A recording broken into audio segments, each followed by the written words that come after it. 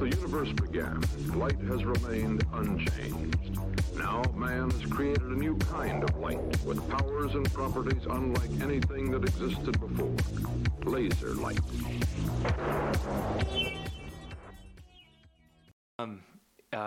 So I guess we'll go ahead and introduce ourselves again, because last time we didn't record.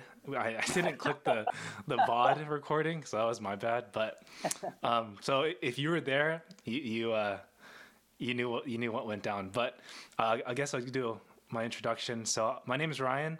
Right now I'm a college student, third year, and I'm studying computer engineering.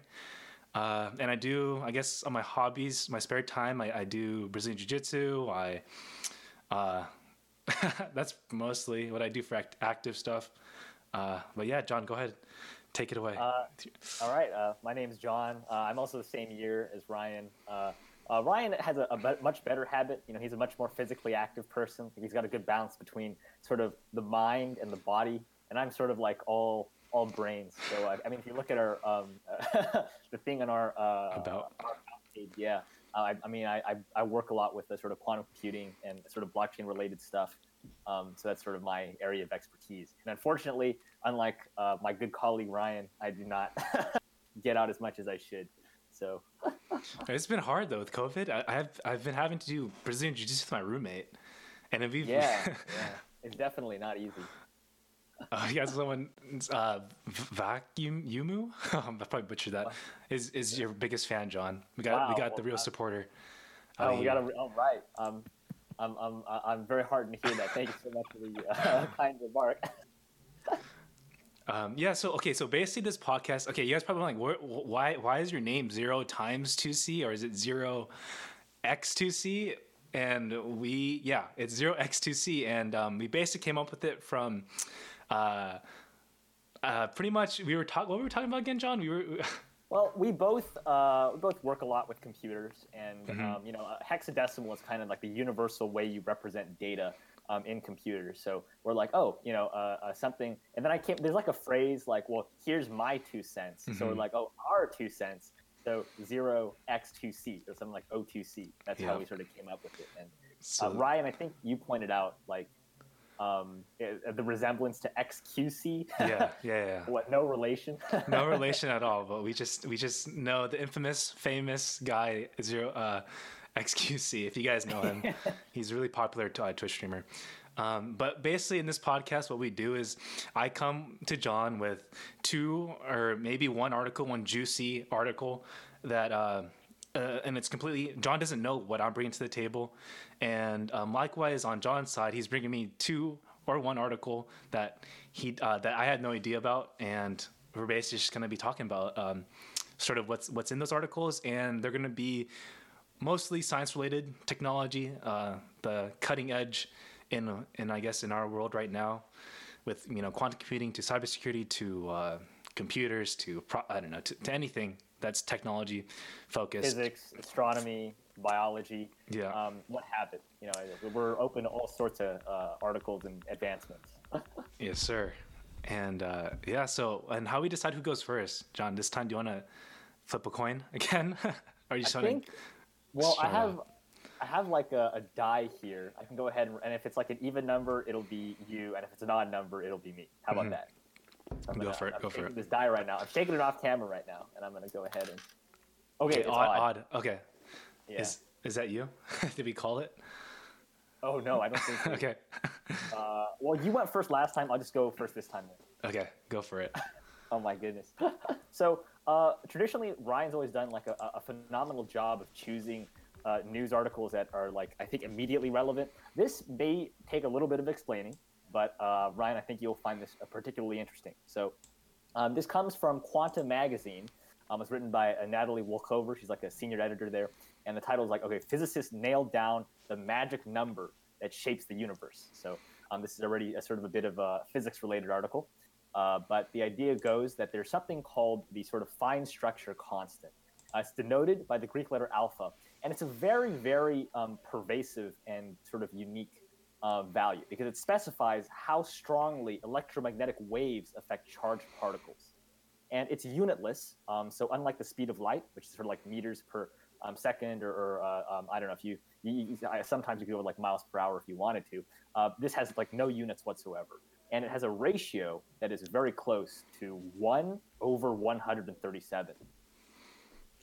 So this article was, they interviewed one of the physicists, Eric Cornell, who's a Nobel Prize-winning physicist. He works at the University of Colorado Boulder, as well as the National Institute for Standards Technology.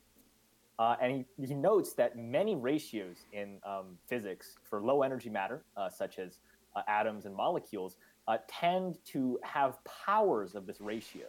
So if you took like 1/137 squared to the third, you'd see something like that. And basically, the news goes that I think it got published just this month, or maybe in last month, that 4 physicists in a laboratory in Paris have reported the most accurate measurement of that constant, or the fine structure constant. What's really interesting about this constant is if the constant was any smaller than it is by a hair, life as we know it could not exist. Like, because it also tells you like the strength of electromagnetic interactions. So wait, like so, why? Wait, go so ahead. John, so this number, what is it? It defines. It's the strength of the electromagnetic interaction, or it's like how strongly. Here, let's see if I.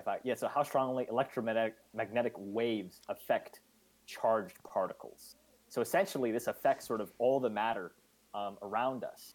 And it sort of explains why, like when you learn about the atom, the nucleus is like super dense, but the electrons are like, if we blew up the scale of an atom, like, human size, there's always the saying like the electrons would be like football fields away from the nucleus. It's because of how small that constant is. It defines a lot of how the matter around us interacts. And if that constant was not 1/137, if that constant was 1/138, life would not exist. Stars could not produce carbon. Oh, wow. We would not be here sort of making this podcast and dropping some sort of mad science facts. So would that constant pretty much go with those constants of like pi, and like those special numbers that we know of in physics and math? You can think of it that way, but once I sort of finish explaining the recent development with this constant, you'll see why it's such a controversial number. Like the very fact that I'm calling it a constant is kind of controversial, and I know I'm taking up a lot of time here just like talking about but it's integral to understanding why this piece of news is so important. So if we go ahead here, so what happens is the way they measure this constant. Is you take rubidium atoms, and what you do with those atoms is you supercool them. So you bring them to 0 Kelvin. And once they're brought to 0 Kelvin, you have this laser, it's a specially tuned laser, and you essentially kind of kick the atom. You kick the rubidium atoms, like while they're in this 0 Kelvin state. And as a result, they enter this sort of quantum superposition. Okay, so wait, rubidium atom? What is that? Because I did not take chemistry. Rubidium is just another sort of element on the periodic table. It has nothing too special with it. The reason why rubidium sometimes gets brought up a lot in the sciences is, I think, and I can't guarantee, I don't know this off the top of my head, is whenever we need, I guess, atoms to play with, rubidium can be vaporized pretty easily. So once it's in this gaseous form, it's a lot easier to kind of interact or play around with for scientists. Okay. Rubidium was used for this experiment, but in 2018, another group in Berkeley, here in California, they used cesium atoms. So different atom, but you can still measure what alpha is. And the idea is they, by figuring out how the rubidium atom how much it kicks back, like when I shoot it with a photon, how much the atom kicks back, we can calculate alpha using that value. And once again, alpha is equivalent to the fine structure constant. So this is the most accurately we have measured it. And the actual number, for those that are interested, is 1/137.0359999206. Oh, that's good. That is the most accurately in physics history. Now, here's the kind of interesting thing. the 2018 measurement has there's like a difference between the 2018 to now, and it makes sense because this is more accurate. But the difference is larger than the margin of error, which means that one of them is wrong. One of them is wrong. So there's a bit of no. so one of these labs has some kind of error. Oh, okay. Juicy Steak 117 has got it. It is called Summerfield's constant. Let's go. As well. That is an excellent. I chose the name sort of fine structure just because I think that's the name that gets used a lot more often. But yes, you are correct. It is Summerfield's constant. And I sort of mentioned this electromagnetic constant, and it's a unitless value, but it comes up a lot in other places in physics. But the other thing the last point I want to mention before I get your opinion on it, Ryan, is that with certain discrepancies of this constant, there have been sort of beliefs like there's this thing called the Standard Model. And you know how there's a periodic table for atoms, right? Mm-hmm. The Standard Model is for fundamental particles. So you know how an atom has like an electron, a proton, and a neutron. Mm-hmm. And if we go even further, neutrons are made out of quarks. So up and down. So taking it low. Yeah, this fundamental, this sort of fundamental model, is the it's sort of like the periodic table for those tinier particles. So although below the build, like what we're taught in school, like the building blocks of matter, lies the quarks. Way below. We go. I mean, the electron is in there, but it's like the electron's a fundamental particle. And what do I mean by fundamental? Is if I took an electron and I try to like smash it, and I can't break it down any further. It's one whole particle. There's no way I could split it into its other things. So originally, if alpha didn't, or this constant wasn't like where physicists thought it would be, like there's a discrepancy, people theorized there are other particles or other forces that we haven't accounted for. But with this accurate measurement, that kind of throws it out the window. Like we're really certain that the Standard Model, not the fundamental model, the Standard Model is correct to like it holds up. The theory and the experiment kind of match, which is like a really huge pat on the back to the sort of Standard Model. Wow. So did you look into like the background? Like is Summerfield's one of the physicists who like was the first one to discover this constant? That's why his name is associated. Okay. I think Summerfeld was working with sort of Niels Bohr and a couple of other prominent particle physicists at the time, and he sort of came up with a derivation for the constant. Okay. But how are they gonna decide which one's right now? Since you said that there's one in 2018 that has, different value than the one in 2020. So they're going to try and repeat. They're going to do a repeat essentially. So they sort of this sort of group in Paris hit up the other group and they're like, hey, we need to we should probably sort of rerun this because the trait of like any good experiment is you can repeat it and get the same value again. So okay. And when was this? When did they what month was it? You mean what month like this experiment took place? Yeah. I think it was they started work in February and they've been repeatedly conducting this experiment to try and like reduce the error as much as possible. Because when you're measuring something this precisely, the smallest possible deviation can throw you off. So they have to like do a bunch of work here. But it started in February and I think they published last month. Maybe around November. I think around November. It's in Nature.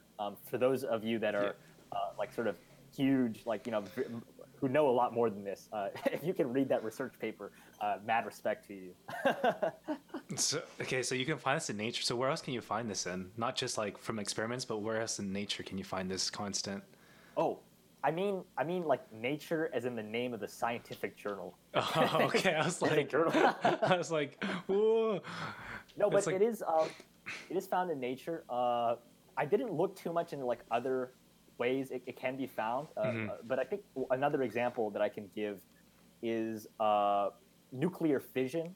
So nuclear fission is like a nucleus gets super big and then it wants to split up. That's right. And release energy. So one of the ways this can get started is in nature, we've seen this before.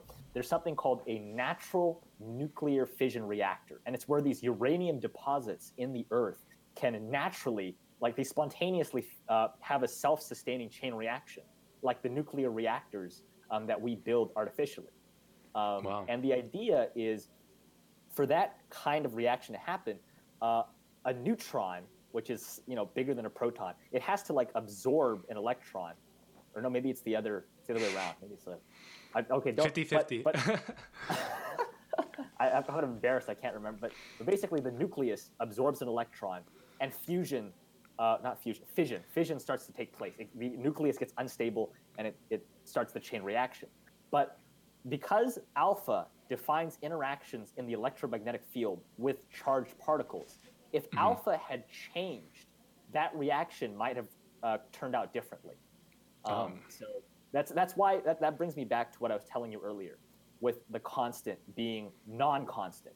Like for the longest time, physicists have fought over how constant is alpha, and for the most part, physicists believe that alpha has been constant in the universe's history, but there have been some like satellites that monitor certain star formations, quasars, which produce sort of this very strong radio wave, these radio wave pulses.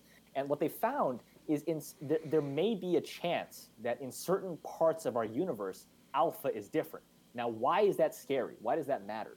Because to generate alpha is actually a ratio between the charge of an electron, the speed of light, and Planck's constant. Oh, so man. What that means is Oh. if alpha is different, that means one of those is not constant. Yeah. Which is super cool. Like, that's mind-blowing. That means that, like, maybe in a different part of the universe, the laws of physics are not as universal as we say. But So you said quasars. I have heard of pulsars. Are they similar in that regard? I think they are similar. I don't know the distinction off the top of my head, unfortunately, other than I think like they have like strong, very strong radio wave or electromagnetic. Yeah, and pulses. according, I think I was reading somewhere, pulsars have like 100 million times the strength of our magnetic field of Earth. It's 100 million times stronger than of Earth. Holy smokes! And I better not. I know, right? What should we call it? And speaking about nuclear fission, as much as I know, if we are able to achieve that in like a stable form, wouldn't that revolutionize batteries, just energy in general? So I made a little hiccup there when I was talking. I meant fission, nuclear fission. Oh, okay, so fission is like normal sort of radioactive decay. Fusion is like what happens in stars. And you're right. If we could achieve fusion, that'd be revolutionary. Sort of clean energy. You only need hydrogen. Very safe too. But the biggest problem with nuclear fusion is it takes the amount of energy required to start fusion is insane. It's nuts. It's nowhere near what we can sort of pull off. So everything that you hear, like we're building these fusion reactors, they're prototypes. So they're not really self-sustaining. We turn them on for maybe a fraction of a second, and then it sort of like it dies by itself. GC said, I've played Outer Worlds before. I know about that. Oh, is Outer Worlds like a video game? It's like it's a simulation game. I guess it has some. Oh, Wilds. Okay, Outer Wilds. I don't know that game. Yeah, I don't know either. I thought it was Worlds. My bad. Outer Worlds. Yeah. I mean, you've got Outer Wilds. Oh, interesting. Now you've got Ryan interested. It's an action-adventure game developed by Mobius Digital. That is interesting. Yeah, that's sort of my I thought that was super interesting. Like this constant has been measured to such a high level of precision, and just how important that constant is, and the fact that there is a chance that this constant is not constant. Maybe there's a part of the universe that doesn't obey it. If it's related to if it's somehow, like you said, it's like the formula you said, the ratio between the other constants. Yeah. And if it were to change, then that would, change the whole entire game. Right. That means one of those constants has to be one of the constants in the ratio has to be non-constant. and we don't know which one it is, and we're pretty scared. But to give you an idea, though, the difference in that constant is super. Like we've bounded the possible it's like 0.00003%, or maybe even less. I kind of skimmed that number from one of the articles I was reading. It might be even smaller than that. But wow. I mean, yeah. So I don't know how physicists do this stuff, man. That's why I'm not a physicist. Oh, same, bro. I sorely lack the sort of mathematical rigor. I remember in one of my physics, was it 9C? I think it was 9C, when we learned about electromagnetic waves and the magnetic field and how they interact, all the charges, how they all react to each other. One of the TAs, he was researching and he was doing his PhD in black holes. So I stayed after his lab one day. I think it was during like the fire or something, like where lab wasn't mandatory, but I still went because I'm a freaking nerd. So I was like, I gotta get my points, bro. Still gotta grind. And then he was talking about black hole, and he was like, hey, you can ask me anything. So I asked him like a bunch of these like common black hole questions, and I don't remember what questions were, but it was super interesting to hear about like what he studies. And like, I mean, the boy was pulling out like gradients on the board, and he was trying to explain to me in math. I was like, bro, how am I going to understand this stuff? Physics is, it's definitely like, to those who can understand it and who work in it, like I applaud them. But it's amazing. And GC Steak here says, this is why I'm just a pure math major, since I'm trying to have fun in my life. Man, even math though. It's they go tough. Hardcore, man. They go hard, man. Hardcore. Number theory and all that. Oh yeah. Stats. Would you consider? Yeah, stats is, I would say, branch off math, right? Absolutely. You just focus on that. It's sort of in the umbrella of mathematics, and like for literally all the sciences, if you want to figure out if your data is like significant or not, you got to use statistics. Like in any field of science, I would argue, like you need to understand like what a standard deviation is. Yeah. How to perform some preliminary statistical analysis, how to find anomalies. You need statistics for any field of science, I would argue. True. It's very true. Juicy Steak says just count and it's easy. Yeah. For real. Man, honestly though, if I were to switch majors, I would totally switch into math. Like, for sure. Well, I've seen you with numbers. If I could switch, I would minor. If I could redo something like last year, I would start minoring in math. Because I feel like math is such a fundamental thing to know, or like thing to have like under your belt, for my personal opinion. Because, I don't know. I find it really fun too. I guess sort of biased opinion. Yeah, that's a biased opinion. That's all you. But I think math is like, even if if we stop talking about the difficulty and the applications, just to think of like the history of math. Like math doesn't really sort of exist it's just, we have these abstractions. We started with like the number 1, the number 2, and then a lot of stuff, right? And then we had counting, and then we had like addition, subtraction, division, and then you had algebra, calculus. Like the number of abstractions and useful tools we keep finding for math is simply it's incredibly beautiful and super cool at the same time. Just like how much these abstractions can apply to the physical world. Yeah. And how science and math, they pretty much go hand in hand. I mean, you got to know, enough about one to do the other. So. Yeah, it's just how you can like describe a field, a vector field, or an electromagnetic field using math, right? Yeah. So yeah, it's a fundamental concept. That's but want to go ahead and move on to another article, John? Yeah. Let's go to yours. All right. I think I've sort of sandblasted all this physics stuff. I'm dying to hear what you got in store. So. All right. Okay, let's go for it. Okay, so basically, mine is probably not about physics. Oh, okay, it's astronomy. But let's go. So this article, titled 12 times the Arecibo telescope helped us figure out the universe. And so recently, like literally 4 days ago, on December 4th, 2020, the Arecibo telescope like demolished itself.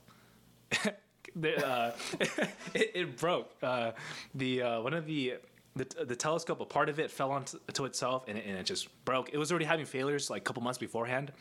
So this is sort of recent news, especially to the history of what the Arecibo has done for us, figuring out things in the universe. And so I only picked 7 out of the 12 because 12 is quite a lot, and some of them were kind of. It was like, oh, okay, cool. I'm gonna pick these 7 because they're kind of cool. So I'm not gonna go over the entire 12, but I'll go ahead and John, you should link your article if you have any citations in the chat. I'll go ahead. I'll link mine in a little bit. But let me give you some, I guess, background on the Arecibo Observatory. Have you heard of it before, John? This telescope? I have. I know that wasn't Arecibo part of SETI, the Search for Extraterrestrial Intelligence? Yes, sir. Yes, sir. Okay, so that's where I know it from. So basically, it's found in Arecibo, Puerto Rico, and hence the Arecibo telescope. And should I say with it like a Hispanic, Arecibo, Puerto Rico? All right. I mean, you speak Spanish, right? That's true. Yeah, I do speak Spanish. Okay, then I say you go with the proper pronunciation. And it's pretty similar to English, but okay. It's owned by the USNSF, which is the United States National Science Foundation. And basically, I'll give you some background on this telescope. It's 1,000 feet in diameter, and it's basically just a dish that was built into a natural sinkhole, and it just has a cable mounts, a receiver, several radar transmitters for sending signals. But it's just basically a big dish telescope. I'm not sure if chat has seen one of those, but so it was completed in 1963. So it's about. Well, it is 57 years old, and it rest in peace. It got demolished a couple 4 days ago. I saw the video. Like, you saw it? Cable snapped. Yeah. Right? And the whole thing just fell in. Yep. Like if this was the dish, this is the dish, and then there's the actual receiver where the radio waves get reflected in. That's that right. thing just sort of fell, and it just yanked everything down with. Yeah, and before they even can demolish it, it was already broken. So the first thing we'll start off is that I guess in 1992, this telescope found the first ever extrasolar planets, with 2 planets orbiting a pulsar. And so, what is a pulsar? For those that are not too familiar with pulsars, I know John brought up quasars, right? Yeah. From the previous one. But so a pulsar is a highly magnetized rotating compact star that emit beams of electromagnetic radiation. And sort of, I guess, to visualize it, it's like, I don't know, it's like a little ball, a little star, a little planet, and then you have it spins super fast. So they have a couple of names for them. This one in particular is known as I guess they're all known as millisecond pulsars. Not all of them, but this one in particular, because it spins about 100 times per second. So that's pretty fast. And I guess what makes these pulsars so special is that they're useful for astronomers in particular observations in the binary neutron star system, and they were used to indirectly confirm the existence of gravitational radiation. And so gravitational radiation is sort of what basically Einstein was talking about with warps in space, in space and time. A large enough gravitational body will kind of warp the sort of fabric of space-time. Right. Okay. Right. Exactly. That's a perfect explanation. Yeah. So warping. It's basically, I guess, good analogy is when you have your bed sheet on the bed. I'm pretty sure you guys may have heard this analogy, but you have your bed sheet, and then you place a sphere on it, and it bends it. Sort of bends into the bed. And I guess that's sort of the analogy of warping time and space. But so yeah, pulsars are just spherical compact objects, and a little fun fact, they're about the size of a large city, but contain more mass than the sun. So these are super dense, objects in space. And also another fun fact is that the Jocelyn Bell, who's a woman, she was the first to discover the first ever pulsar. Wow. So okay. That's not through the RC. Like we knew about these things before radio telescopes, right? That's right. So it was with this telescope she discovered the first pulsar. So wow. So you said, sorry, You said that they used it to confirm the first sort of planets that exist outside our solar system, right? Yeah. Oh wow. Okay. So how like what were the sort of do you know the exact sort of mechanics? I have like a hunch about how they might have done that or the mechanics, but How they transmitted those waves? yeah, or like not the way, but like how they use the telescope to figure out like, yo, there are planets that are not in the solar system. You want to explain that? What your hunch is? Because I didn't look into that. So I think usually with any sort of extrasolar planets, barring this example, like I think it's nicer to work in sort of the optical realm. So if I'm looking at a distant star, far, far away, and I can't really make out that really tiny planet, what happens is if a planet is orbiting a star, the brightness of the star will dim down, and then it brightens up again, and it dims and it brightens, and it dims and we from that sort of behavior we can kind of infer there's some body that travels in front of the star and Earth, and then we can kind of determine, okay, how big is this? What's the how far often it orbits? So I think with that radio telescope, what you're talking about is the quasar has radiation coming out of it. The pulsar. The pulsar, excuse me. But when the planet comes in front of the pulsar, it kind of blocks off the traditional amount of radiation. So the telescope, our radio telescope, is can kind of monitor that behavior, or it kind of figures out like, yo, there's something that is orbiting this this pulsar. I think that's probably how they pulled it off. But you mentioned it was a binary system, right? So that means it's two things like orbiting each other. So that my hunch might not be correct, but that's traditionally how people have found extrasolar planets. Okay, yeah, I would have to look that up in specific details, but that's more than I would know. Hey, what's up, Matt D? All right, and so the second thing from this Arecibo, what we've gained from it was the origins of water, ice on Mercury. So, I mean, we always hear about Mars, right? But Mercury has shown some extremely reflective material radiating from the surface, and we've interpreted it to be as ice. And this was found in 1991. But yeah, why are we so fixated on Mars? Is it because we're closer to Mars, or like it's farther away from the sun? What do you think? I think the whole thing behind Mars, right, is we have this kind of dream that it's kind of this.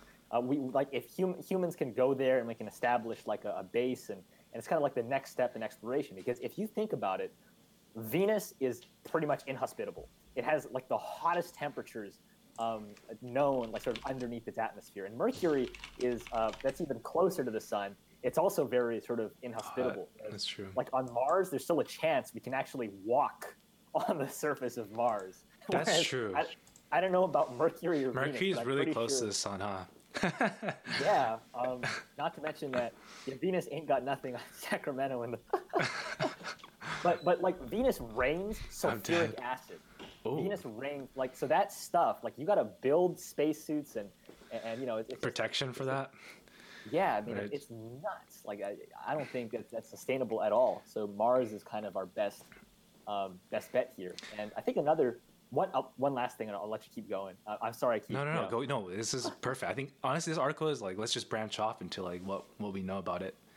Yeah, absolutely. But Mars has these sort of polar ice caps, which could potentially. I think they have. Although it's like I've heard there's like frozen carbon dioxide in there. You can have like frozen water there as well. So if we establish like a base, and we're like, oh Ryan, I need some water, then we can just sort of go up north or go south, and you can get water from there. So that might be promising for sort of future space exploration or colonization even. Oh, and did you know Venus is like, I think it's the planet of love or something like that? It's like... Yeah, it's named after the goddess. Yeah. Venus, shout out Venus. Okay. And the third, so this is the third one from the article. It's the Arecibo message.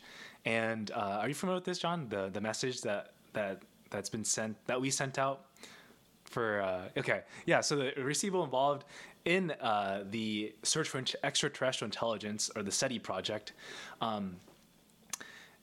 we basically sent this message, which was carrying basic info about Earth and humanity. There's a nice YouTube video on this, but the message basically contained our information about like our number system. Well, like from 1 to 10, the atomic numbers of the chemical elements that make up our DNA.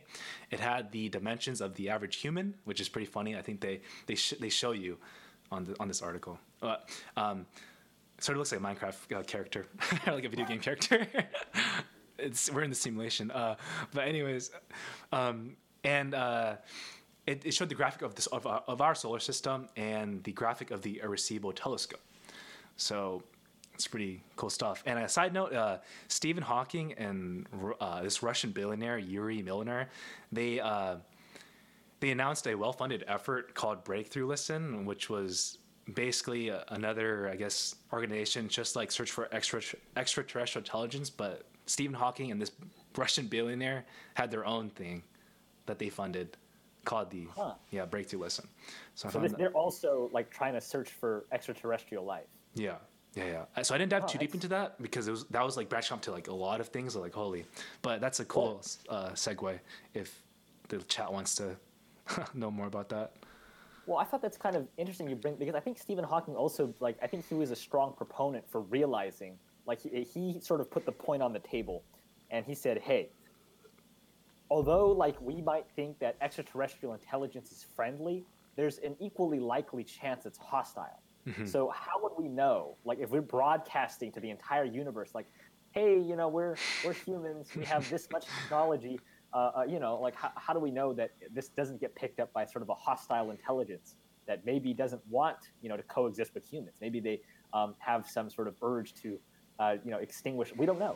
We don't know. So there's a bit of risk that goes with, Right. I mean, that's sort of like setting out your IP address out in the internet. Yeah, exactly. And then seeing who responds. There you go. It's that's super scary. Now that I think about it, like, what the hell? Yeah. So I mean, I think it was Hawking, or it was another physicist who sort of pointed out, like, are you sure this is a good idea? Right. You want to tell the entire universe. Well, we need to start building those lasers that shoot those asteroids ASAP. Otherwise, we won't make it. Oh man. Okay, and so continue on. There's the fourth one, which is finding dark matter galaxies. So in 2006, astronomers found a mysterious cloud of hydrogen, which was 50 million light years from Earth, and they called it Virgo HI, which I'm pretty sure stands for like some periodic stuff. 21. Okay. Yeah, so I thought that was interesting, and then. The fifth one, understanding the weird signal, and it was basically just a signal that we got that people thought, oh, is this extraterrestrial? But it was just really an interference from a nearby signal. But there's another occasion in Ohio State University where there was a signal called the WOW, and okay. Yeah, and then they say the signal came from the constellation Sagittarius. So, it said wow. So I wonder what they're trying to tell us with that. Wait, it said wow. Like WOW exclamation point wow. Like wow. Wait, like the data said mm-hmm. wow, or mm-hmm. like the. Wait, what do you? Okay, I still don't. The data, the signal, like whatever they picked up from Ohio State University with their telescope, they came up with like this. It was an anomaly, right? Like the actual, like, I thought it was because someone wrote like "wow!" exclamation mark on like the actual data, right? They circled the signal spike and they're like "wow," and then exclamation mark. Yeah. No, that's what's from. Yeah. Okay. I mean, we don't know. Do we know if that's interference, or was that like an actual unexplained astronomical phenomenon that we don't know? I think what I remember is that they don't know the WOW one. Okay. The weird one was interference. Okay. Yeah. And it was anomaly. Yeah, thank you, John. I had that in my notes. In fact, speaking of anomalies, I remember there's an incident. I don't know where this happened, but I know this is factual. There was a radio telescope, and they kept picking up some really weird interference, and for the life of them, they couldn't figure out where it's from. can you guess what like the culprit was, Ryan? A microwave? Yeah, no, Oh. it was somewhere in the building. They had a microwave, and the microwave like leaked some of the EM radiation. So the telescope picked it up, and they're like, "What the heck are these readings?" And it's like I'm like, that's nuts, you know, thinking that your microwave is like contributing to false results. Someone's just heating up their hot pocket, and then they're throwing off the entire SETA project. They're like, "Holy crap, we found someone! We're onto something." Yeah, that's kind of a tease. So the sixth one was the Arecibo telescope also found the most metal poor galaxy in the known universe. So in 2016, astronomers found this galaxy with the lowest known, I guess, metal. Which like you mean like amount of metals in it? Yeah. So like basically what they're saying is that it can give us a glimpse into the early days of the galaxy. So you know, before we had any metals, I guess. You know, shows the early days. And what's interesting about this is that if you think about it, you know, if our galaxy didn't have any silicon or anything, or like mostly silicon, we wouldn't have, you know, computer. Maybe we would have used like copper or something, but.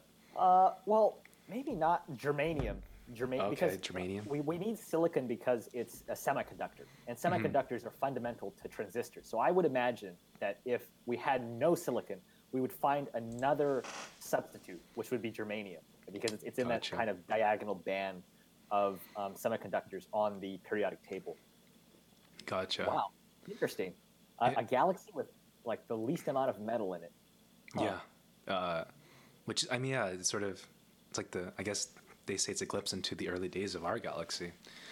And I can understand where that comes from. Like, because like in the very early days of the universe, the most abundant element, I think like to this day, it's still the most abundant, is hydrogen.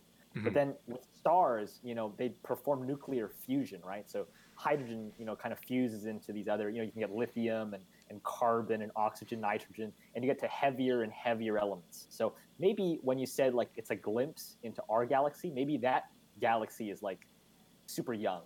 Like it has not it doesn't have as many sort of dead stars lying around that sort of crank out these heavier metals.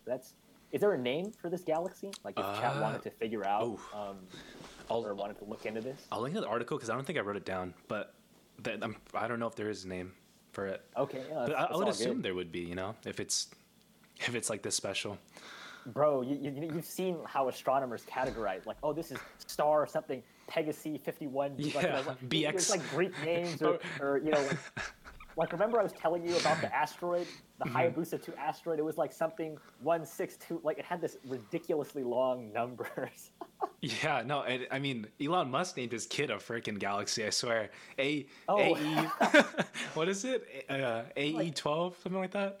Yeah, XAE. It's not even like someone figured out it was like Kyle. I think it was like a speculation on Twitter that it was Kyle, but it's like Archangel 11 something is like the code name for an airplane. I'm like, this is just a terrible name. I would not name my kid that. I feel bad for that kid. Yeah. I mean, I imagine all the subs are going to be like, what? Or even the teachers. Yeah, I mean, his name, he's been memed like so often on the internet. Like, imagine growing up. I know, growing up. Dad's going to be like, oh, hey, son, like, by the way, you were memed like all over the internet. I'd be like, yo, come on. I wonder how his dad calls him. Do you think Elon calls him by his first name or his last name? I think later on they changed it to like something more reasonable. I don't think that was like a permanent thing because like there was an interviewer who asked like, "Oh, how's XAE12?" And then Musk was like, "What? What do you ask?" And then you know Musk, the reporter said it again, and Musk was like, "Oh, you mean my son?" And like, and then even Musk himself said it sounded like a password. So, he's like, "Wait a minute, that's my password. Why are you saying my password on live TV?" That's funny. I don't know, man. I don't know. I have reservations against, you know, like, why would you name your kid that? Come on. That kid is, dude. But imagine being that kid. You know, his expectations. Do you think in life it's gonna be trying to see if he can live up to his dad's name? I don't know. I mean, that's scary, Musk dude. has a lot of children. Like, if you look at the official number, you know, like, he's got a lot of kids under him, and I don't think he's that like I feel like He's pretty he chill. wouldn't be the kind of guy, who wouldn't be like you must build a company as well and carry. I don't think he's that Carry kind on of the guy. torch. Yeah, I don't think he's that kind of guy. But why don't we loop back to Yeah. the article? Let's, So- The seventh one is the last one is the distant galaxies. So these distant galaxies that could hold ingredients for life. So this sort of branches off the previous one. Is in 2008, Arecibo detected the molecules Okay, I'm probably gonna mess up on these pronunciations. But methanamine and hydrogen cyanide, which are two ingredients that build life-forming amino acids, and they found in a galaxy 250 million light years away, which I converted to miles, which is like 1.5 times 10 to the 15th miles away. oh man, So it's kind of far. But hey, Yeah, we sort of know that there are galaxies out there that do have, I guess, the ingredients to form life, which is pretty interesting. yeah.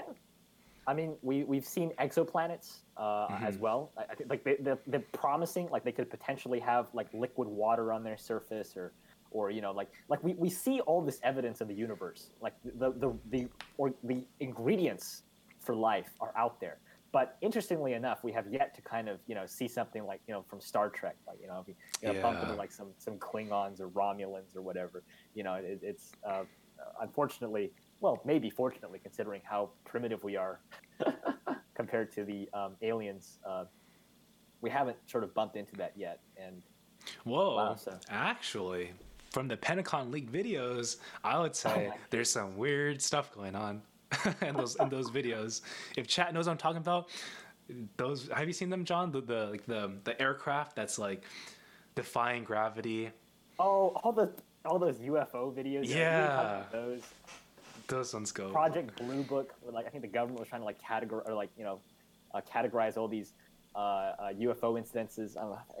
I mean, like I kind of like the playful theory, and I know there's no merit to this theory whatsoever, that these UFOs are actually us, but we're kind of going back in time to, Whoa. I don't know, like Whoa, like whoa. Yo, like, no, dude, my brain just got like. You just blown my brain away, dude. yeah, I'm just it could very well be. I don't know, but wow. Okay, so we have hydrogen cyanide, and did you mean like methanamine? There it is, Methanamine? methanamine. Okay. Meth, just meth. They have meth there, bro. I mean, have you read or like do you know about the sci-fi series Dune? Dune? Dune, Like yeah, D-U-N-E? yeah, D-U-N-E. I think I don't think I've watched it, but I've only heard of it. If you really wanted to kind of sum up what it's about, it's like there's like the spice melange, which is essentially like overpowered space crack that like specialized, that like people use to kind of bend space time but like if you're interested in like sci-fi, like the world building in Dune is absolutely phenomenal. But I mean, in my brain, I associate that spice with like crack pretty much. I mean, because people can like develop Space this crack. yeah, but it gives you like these like sort of mind enhancing abilities and all this stuff. So What if there is like a dust out there that you can crush and then you just take it and then you're able to like be a butterfly in the galaxy? That would be. maybe I mean, It's funny because that reminds me of I had a professor, a math professor, and he told me that he was solving. Who was it? It was some type of series he was solving, and it was like one of those. If you solve it, I think there's cash involved. I forgot. Oh, is it like one of the Millennium problems? Like I know there's like a number of math problems that are like unsolved, or like, if you could solve them, like there's a huge reward or something. But Yeah, I'm just trying to remember. I can't remember the name of that series, but he solved he said he solved a part of it. I just forget like the name. But what he said, he was so obsessed with the problem, he fasted.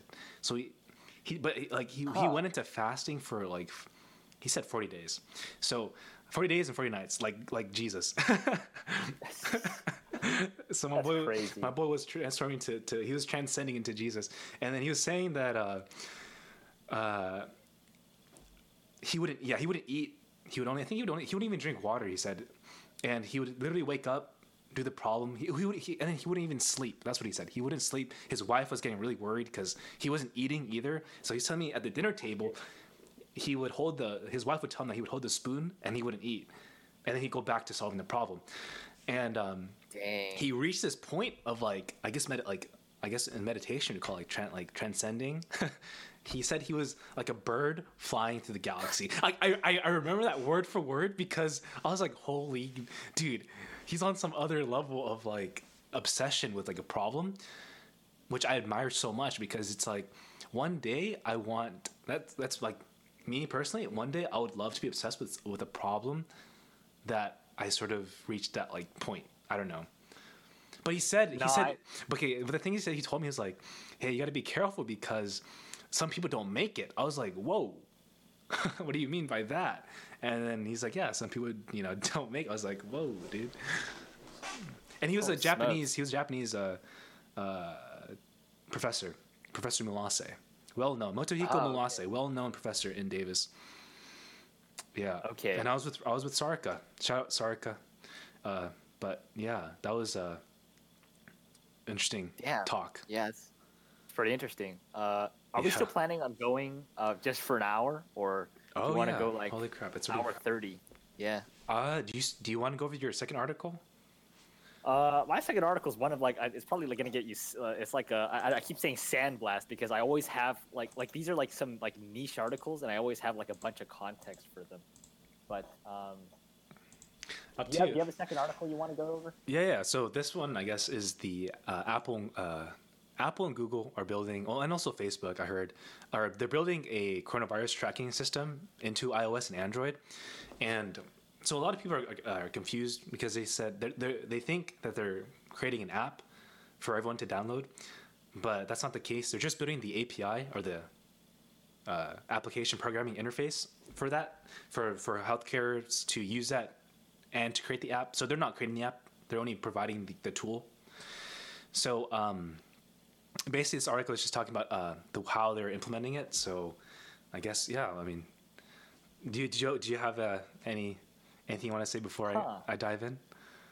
Well, I know like the traditional history, like a lot of these efforts to implement sort of digital tracking systems have always been mired in a lot of concern because a lot of people, are very conscious of or at least like the especially under these sort of pandemic times, people have become immensely more sort of sensitive to their privacy because we work from our computers and we do everything digitally or remotely now. So we have to have more faith that, these computers aren't spying on us or that they can be compromised. And with any digital tracking system, even for the virus, people worry like, can that data be tied to me? And even though there are all these promises, like some protocols say like, we use hashing or some cryptographic methods to sort of prevent tracking from happening, like getting it tied to you. It's just a very hot topic. It is a hot topic. Yeah. So why don't you? So we're planning on going for that extra 30 minutes. I mean, I think we still got 3 viewers here. I wonder if I'm one of those viewers though, because I'm not logged in right now. I'm using the. You very well could be. Yeah, so I might be one of them. It's up to chat. I don't know. Does chat have any input on anything we've said so far? Yeah. We could just end it off here. It's been 1 hour. Yeah, I think we might, because I see like 3 people here. I think it might be best if we. No, I'm listening. Oh, okay. So Juicy nice. Juicy Steak is in it for the long haul. Thank you so much for sticking around. We appreciate it. Yeah. So y'all do whatever's nice. It's nice background noise. True. That's good. I honestly just spend like the last 10 minutes with the viewers. Yeah, I think 5 minutes. Just say what's up. Are you working on homework right now, Juicy? I know. I don't know if you're in college or anything, but finals week is for both John and I soon. Coming up. So that's gonna be pretty. Oof. Oh, I just thought of something. You were talking about those pulsars, right? I have a funny little story. I don't know. Maybe it's like a sort of an innocent childhood story. But I used to be like super into astronomy when I was in elementary school, and I wanted to try and build a radio telescope. And this was like I was like, I don't know. I was like fifth grade. Really, dude? That's crazy. No, but it's stupid. It's so stupid because all I knew was like, oh, these radio telescopes use radio waves. So if I could like receive and decode the waves, right? I was like, oh, I could build one of these. And it was, I wish I had a picture to show you, Ryan, but it was the dumbest thing. It was this rinky-dink like telescope, like one of those like $50 cheapo ones. And I duct taped like the TV antenna, like the I duct taped it to the end of the telescope, and then I think I broke like a $5 radio. Oh my gosh! And I was like, let me try and like put this little thing together. And of course it didn't work. Of course, like I didn't get anything useful. But I did it for like a elementary school science fair project. I'm like, can we detect? And I'm like, hell no, you can't detect anything with this thing. You should be like, bro, at your science fair, you'd be like, oh yeah, I'm getting something, guys. I'm getting something. But it didn't like, because I thought it was super cool. Like I could pretend to be a scientist. I could pretend to be an engineer. And I think that's why, like, I'm studying what I am now in college. That's interesting. But, oh yeah, I saw. I think Juicy has another question here. You want to read it, John? Yeah. Let's see. What's the inspiration on the podcast title? Obviously, it's hexadecimal, but wondering if it's a reference or something that I'm missing. Okay, so you are correct. It is hexadecimal. The inspiration is kind of Ryan and I both work a lot with computers, and the thing is, I've heard the phrase before, sort of like our 2 cents. And originally, I think we wanted to use 0xFF, just like a random hexadecimal number. But then I think we realized like FF is used. Like we went on Google, there's like another IT podcast that uses 0xFF. Mm-hmm. So we had to choose like what's a neat kind of hexadecimal identifier. And I came up with the phrase like, well, like here's my 2 cents. So I'm like, oh, if it's Ryan and I doing this podcast, it's like our 2 cents on like the latest and greatest in science and tech. So 0x2c. And I guess it kind of helps. Ryan, you mentioned there's some resemblance to XQC. Yeah, some relevance to XQC. So even though we don't play games and we don't have difficulty identifying animals. I think you've seen some of his clips. Like, I'm dead. He called like a cheetah. I think like he saw the cheetah and he saw it for like 10 seconds and then he said, Cheeto. Cheetos. Yeah, I'm pretty sure he was thinking of hot Cheetos, I'm assuming, and that's why he probably said, but still though, like there was a donkey and he called it a dog. Like, oh, what's wrong with this dog? And I'm like, oh man. Oh no. I mean, it's crazy how much viewership he gets too, but anyways. Well, yeah, I mean, he's a popular streamer, although he does have some controversy. Like he got the whole stream sniping incident. That's true. That's a big no-no for competitive games. That's true, yep.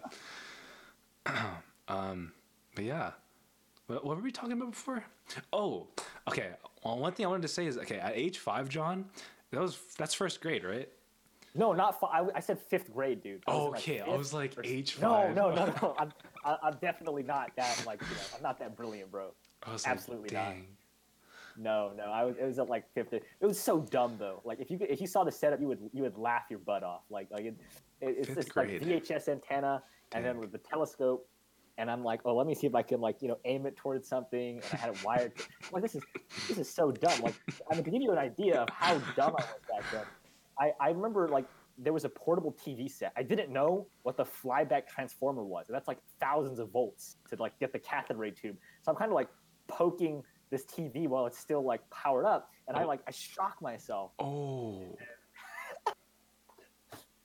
But I thought it was super cool. I was trying to build an oscilloscope. I was trying to build it like with the old TV. Like there's a really easy way to do that, but yeah, I was like from that point on, I was like, John, you gotta learn. You gotta actually learn how electronics work. You can't stick your screwdriver in everything. So I'm like, gotta reverse engineer. I guess so. Yeah.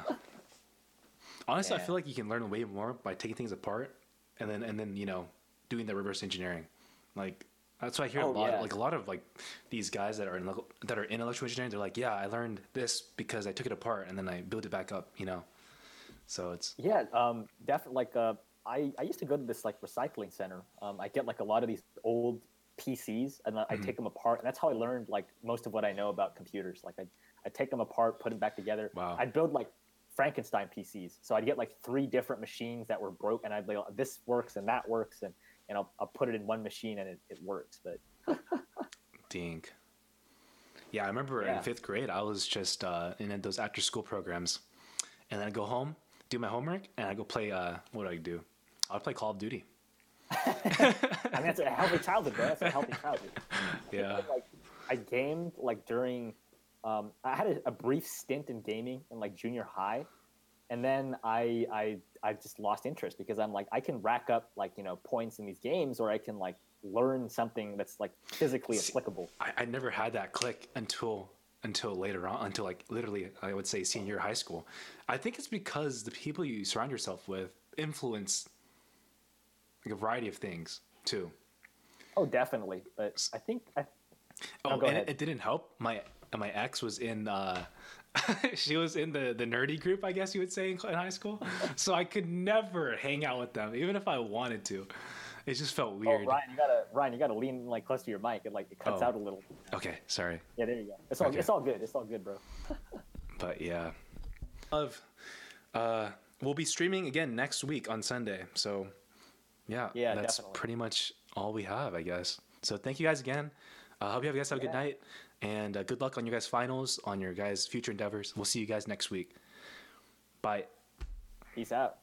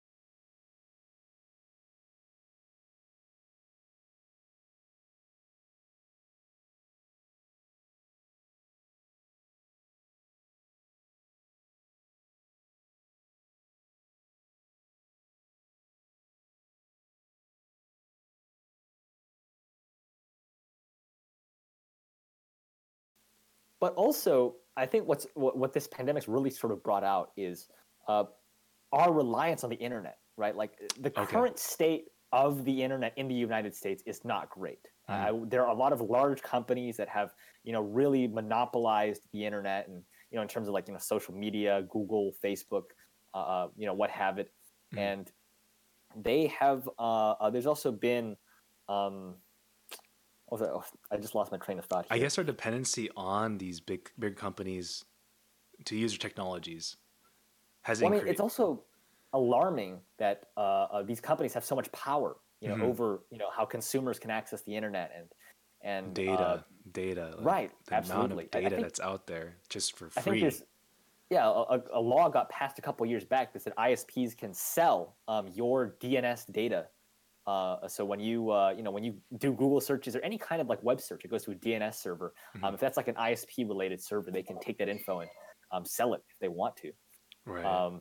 But yeah, I think this is a wake up call. Like we should have some more regulations, and that's my opinion. That's my opinion. But as we transition to being more dependent on the power of the internet, there needs to be I would say changes in the way we regulate internet traffic, just as we regulate traffic, driving or I guess in person laws. Right. Absolutely. There needs to be some type of adaptation. Is that even a word? We need to adapt. I would just say reform. Reform. Yeah. So. Definitely. Well, it looks like we're at the 1 hour 30-minute mark. Yeah, I think this is the first time we've had a podcast go on for longer than an hour. Yeah, I mean, these topics are pretty, spicy. Very nuanced. Very, very interesting to talk about. I definitely. But also, we weren't planning to add the extra 30 minutes until like our viewership rose, right? Like, wasn't the plan, once the audience like grew big enough, then we'd stick around. But we got 2 viewers though. That's pretty nice. That's nice. I mean, it could just be the both of us though. I mean, I point out because I wouldn't be surprised. We both have Twitch open, so. But yeah, I think we'll go ahead and end it here. John, what do you say? Yeah, I think we did a great job. I mean, I was able to cover the mRNA and how it regulates COVID reproduction rates, as well as the spike proteins and their sort of similarity to GP120, the HIV protein. And then you were able to talk about some of these historical pandemics, what we've learned from them, as well as how some experts think the future is going to look post-COVID. So I think we really covered a lot of amazing ground. And once again, Ryan and I are both very thankful for those of you that such as Scotty and Pseudo that were able to drop by and contribute. We love being able to interact with you guys and learn new things, see different sides of the same issue. So once again, thank you so much for your time. I really appreciate it. Yes, sir. So so thank you guys for watching this episode of OX2C podcast. We're gonna upload this. Happy holidays! Happy holidays! Happy holidays! To whatever you're celebrating, hope you have a good time with your family, friends, loved ones, wherever you are in the world. And so we'll go ahead and just post this on YouTube for those of you that want to watch it again. But and stay safe. Don't forget to stay safe this season. Yes, sir. So thank you so much. Bye. Bye.